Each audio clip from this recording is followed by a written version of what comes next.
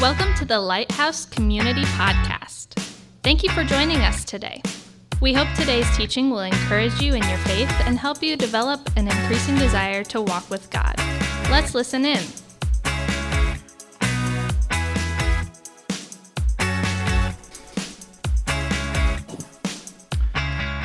Good morning, brothers and sisters. We are going to look at the most influential topic of all humanity, which is discovering the character of God Himself. And there's something I want to give you today, something that I believe will change your life. Does anyone know what this is? It's not a trick question. Yes, it's a Bible. Okay? And it's not just any Bible, it's my Bible. And it's not just my Bible, it's my favorite Bible. I have lots of Bibles. This one is my favorite. Does anyone have any guess as to why it's my favorite? Nope. Nope. Nope. Nope. Nope. Nope, nope. Nope. Nope, nope. Nope. Nope. Nope. Nope. Nope. All right. Okay. Good tries. Those are all good tries. I'll tell you at the end why this is my favorite, but we'll get there. But I want to ask you, how do you relate to the Bible? How do you personally relate to the Bible? What do you know about the Bible? What do you believe about the Bible? How do you feel when you get around to spending time in the Bible? And what does the Bible lead you to do? Those are among the most important questions. Let's start with the easy one. What do you know about the Bible? This one, it doesn't matter where you are in your faith journey. You can know that the Bible has influenced thousands of generations. Billions of people claim that their lives have been changed and altered by the Word of God, by the Bible. You can know that life transformation, that this has changed cultures and people throughout just in every country and on every continent of the planet. Now, you can know this, but what do you believe? Do you believe about what the Bible says about itself? That it's inspired by God? That it's the Word of God? That it's true? Do you believe that it's important to study the Bible? Do you believe that regular Bible intake is important as a follower of Jesus? Now, how do you actually feel when you get around to actually spending time in the Bible? How many of you, like me, have felt that despite what I know and despite what I believe, I have a hard time relating to what's being said in here? It's almost like God is not speaking directly to me. The Bible and what I'm reading is not addressing the issues that I'm dealing with. Do you ever feel like that? How many of you, how you feel when you actually spend time in the Bible is there's a million things running through your mind. And the voice of God in the Bible, in the passage that you're reading or studying or listening to, is in the background. And it doesn't seem to pull you out of yourself and pull you out of the many things that you're worried about. And it's just something that you go through to check the box. I read it today. I did my devotional. If that is at all your experience, which many times have been mine, if what you believe and what you know about the Bible doesn't connect with how you actually feel about spending time in God's Word, what can you possibly do to get out of that? What can you do? I've been there. There's two things that I see people do. Two things. The first thing is, you know what? I'm having a hard time experiencing God, getting with God in the Bible. So, you know what? My feelings are not as important. I'm going to push that aside, and I'm just going to fake it till I make it. I'm going to fake it till I make it. I'm going to pursue knowledge. I believe the Bible is true. I believe that this is higher truth than anything that I believe, so I'm going to go after knowledge. I'm going to know God. I'm going to know doctrine. I'm going to know right teaching. I'm going to study. I'm going to read the Bible. I'm going to do the Bible reading plans. And you pursue knowledge, hoping that maybe your heart will come around at some point. But if that's all you're ever doing, if all you're ever doing is faking it till you make it, and you never do make it, then you're really just faking it, right? The other thing that someone does, and I've also been here too, which is instead of going after, okay, I'm going to learn the Bible and the truth, you know what? My encounter with God is important. Experiencing God is important, so I'm going to force it. When I open the Bible, I'm going to make it speak to me. I'm going to make it apply to me. Even if it's not talking to me at all, even if it's not applied to me at all, I'm going to make it apply to me. I'm going to open up some devotions, I'm going to find some good devotionals, and I'm just going to make it apply to me. I'm just going to, just get a dose of adrenaline, and I'm going to read a passage. Oh, it says that David, killed Goliath. God, what are my Goliaths? I'm going to kill my Goliaths. And you apply it to you like incorrectly, right? And you go after the experience. And what happens, whether you're going after knowledge at expense of experiencing God, or you try to make the experience happen and to force it? Both of those are faking it. And the way you can tell that you've been faking it is there comes to a point where you realize that you've been leaning on these shortcuts instead of actually encountering God in the Bible. The way you can tell, if you're going after knowledge, the way you can tell is this. You feel more love and more appreciation for your favorite preacher, for your favorite teacher, for your favorite author. And you identify with the tribe of other Christians who love the people that you love, instead of who simply love God. Or if you've been pursuing experience, you cannot connect with God unless you're playing the music that you like, the Christian music that you like, the worship music you like. You need to facilitate an environment where you can encounter God, and all these different shortcuts to force an experience that isn't there. Guys, I've been stuck there. This has been my experience in the past. And I want to share with you something that will get you unstuck. It comes in the form of 3 simple questions. These are not magic questions. There's a lot of ways you can do these questions. But the questions are as simple as this. When you get into the Bible, you simply ask, what does this say about God? Second question, what does this say about man? The third question, if this is true, how does this change my life as a follower of Jesus?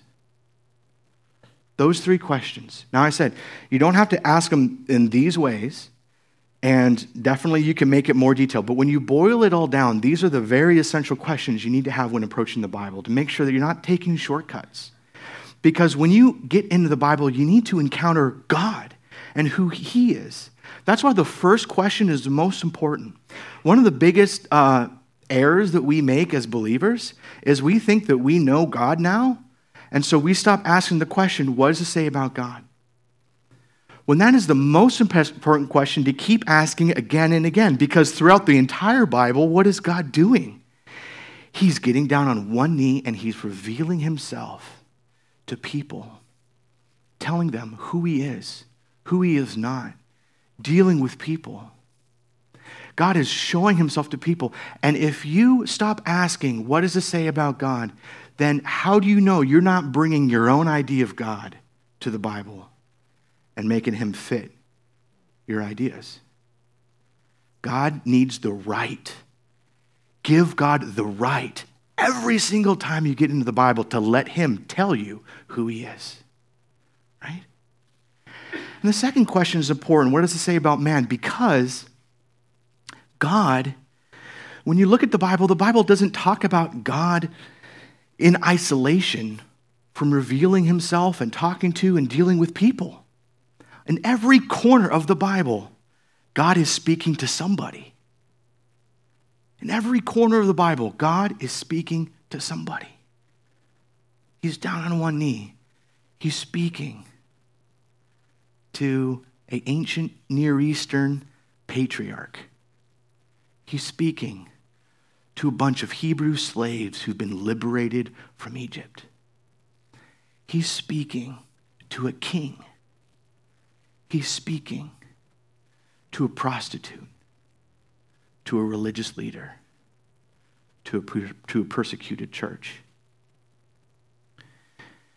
And you need to think about, how is God dealing with people in this passage?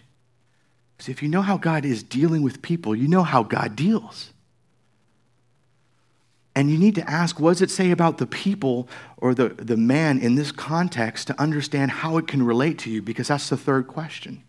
That if this is true, if this is how God deals with people, and this is how God reveals himself to people, if that's true, how does that change my life as a follower of Jesus? How does that change my life as a follower of Jesus? Let's give this a test ride. Let's dive into a passage of Scripture and just meditate a little bit on it. So I'll jump to Exodus 34. I'll be my favorite Bible. All right? Exodus 34. We'll look at verse 5 to 8. Imagine you've been reading through the Bible, and you got to Exodus 34. What you've seen so far is God has rescued the Hebrew slaves out of Egypt. He judged Pharaoh. He gave them the law and the covenant, and Israel broke the law. They broke the covenant. They're under judgment, and they ask Moses, and Moses says, I will go talk to the Lord and see if there could be atonement for your sins, to see if you can have another chance. And then God is talking to the Lord, and I'm just going to read slowly, and we're going to be thinking through these questions that we've talked about and process it together. So in verse 5, the Lord descended on the cloud and stood with him there and proclaimed the name of the Lord. So imagine this. God actually comes down in the cloud. He stands by Moses, and he also speaks. And what does he speak? God speaks his name. Capital L-O-R-D. That's God's personal name, right? Yahweh. He speaks his name. Verse 6. And the Lord passes before him. Moses gets a glimpse of seeing God. And as the Lord passes before him, right, God proclaims, the Lord, a God, merciful. Why does it say a God? Why does he call himself a God? Isn't he the God? He's the one and only God. Why would he say a God? Well, he says a God who's merciful and gracious, slow to anger. I think what God's saying here, what this says about God is that, look, there's lots of people who made God in their own image, who they have their own idea of God. And what God is saying here, what the Lord is saying, is the Lord. There we go. That was all planned. Just kidding. What it's saying is, right, the Lord is distinct. That his character, to be gracious and merciful, that's part of who he is, right? He is a God distinct from every other person's idea about God. That he, and what's the first thing he says about himself? Merciful, gracious, slow to anger. God has a long wick, abounding in steadfast love and faithfulness, keeping steadfast love for thousands, forgiving iniquity and transgression and sin, but who will by no means clear the guilty, visiting the iniquity of the fathers on the children, and on the children's children, the third and fourth generation.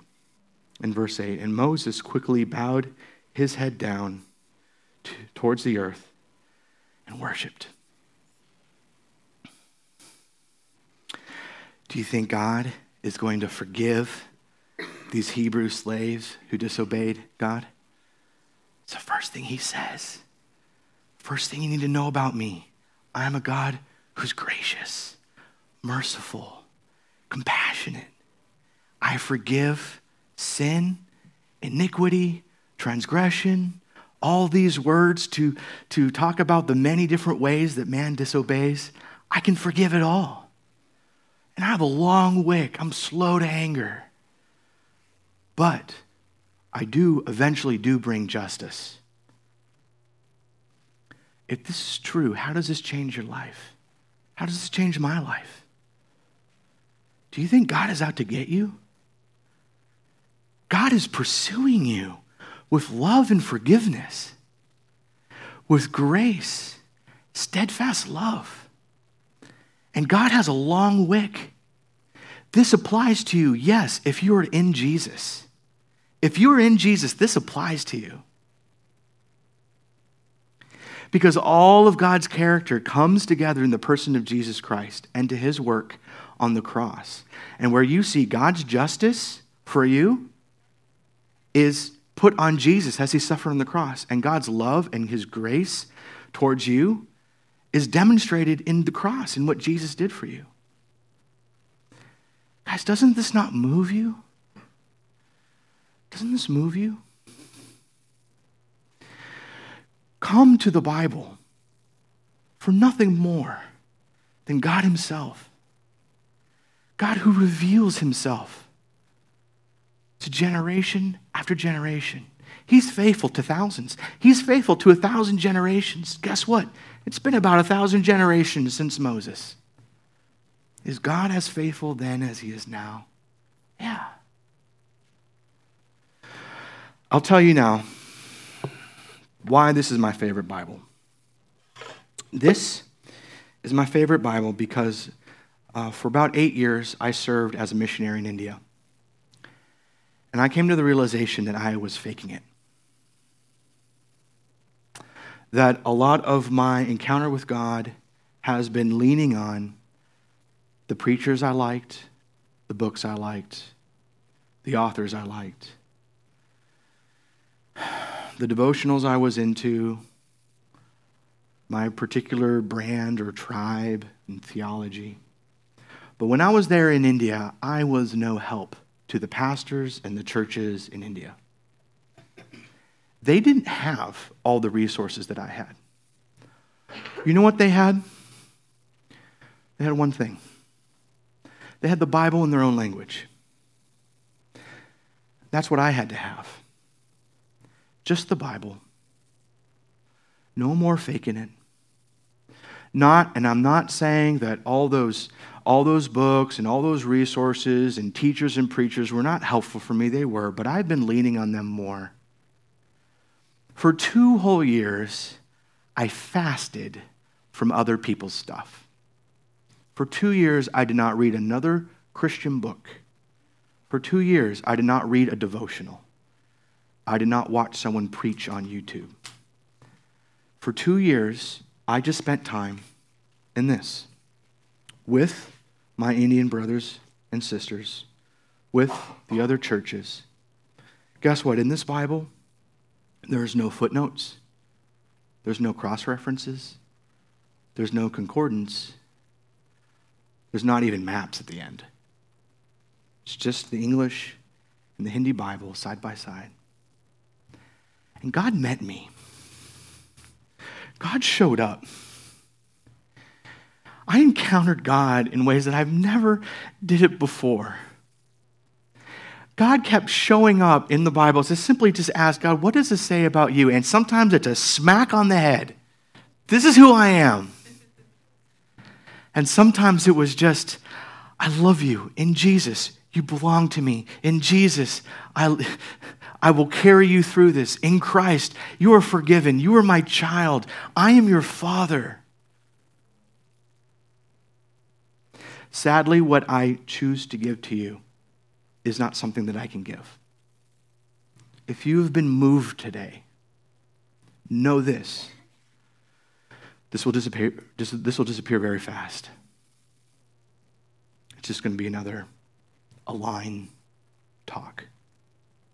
It's going to sink into the mud in your heart. I cannot give an encounter with God.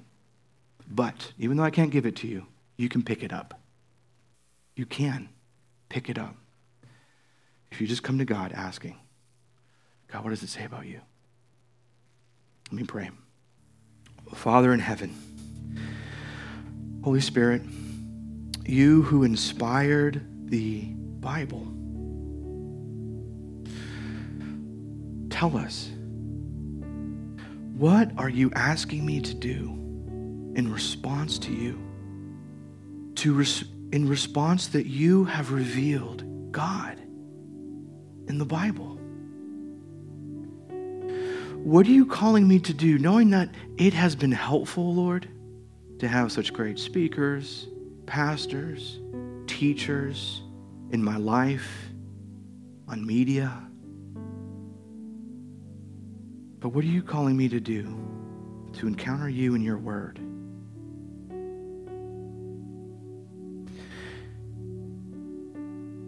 Here at Lighthouse, we want to pray for you. And so we're going to continue. You can keep your eyes closed. But we're going to have an opportunity where we're going to play one more song, and we are inviting you that if you need prayer, to slip out of your seat and come forward so that we can pray with you. You don't have to be a member of Lighthouse or have been here for a long time. Absolutely anybody can come forward for prayer. And so, Father, I pray, God, that every single person who needs to be prayed with, God, that you'd give them the courage to step forward and to receive prayer. I pray that you would show up in people's lives and that you would bring the change that only you can. In Jesus' name. Thanks for joining us. If you'd like to learn more about Lighthouse Community, check out our website at mylighthousecommunity.com or connect with us on Facebook. You're invited to join us live Sunday mornings at 9:09 or 11:11. Thanks again for listening to the Lighthouse Community Podcast.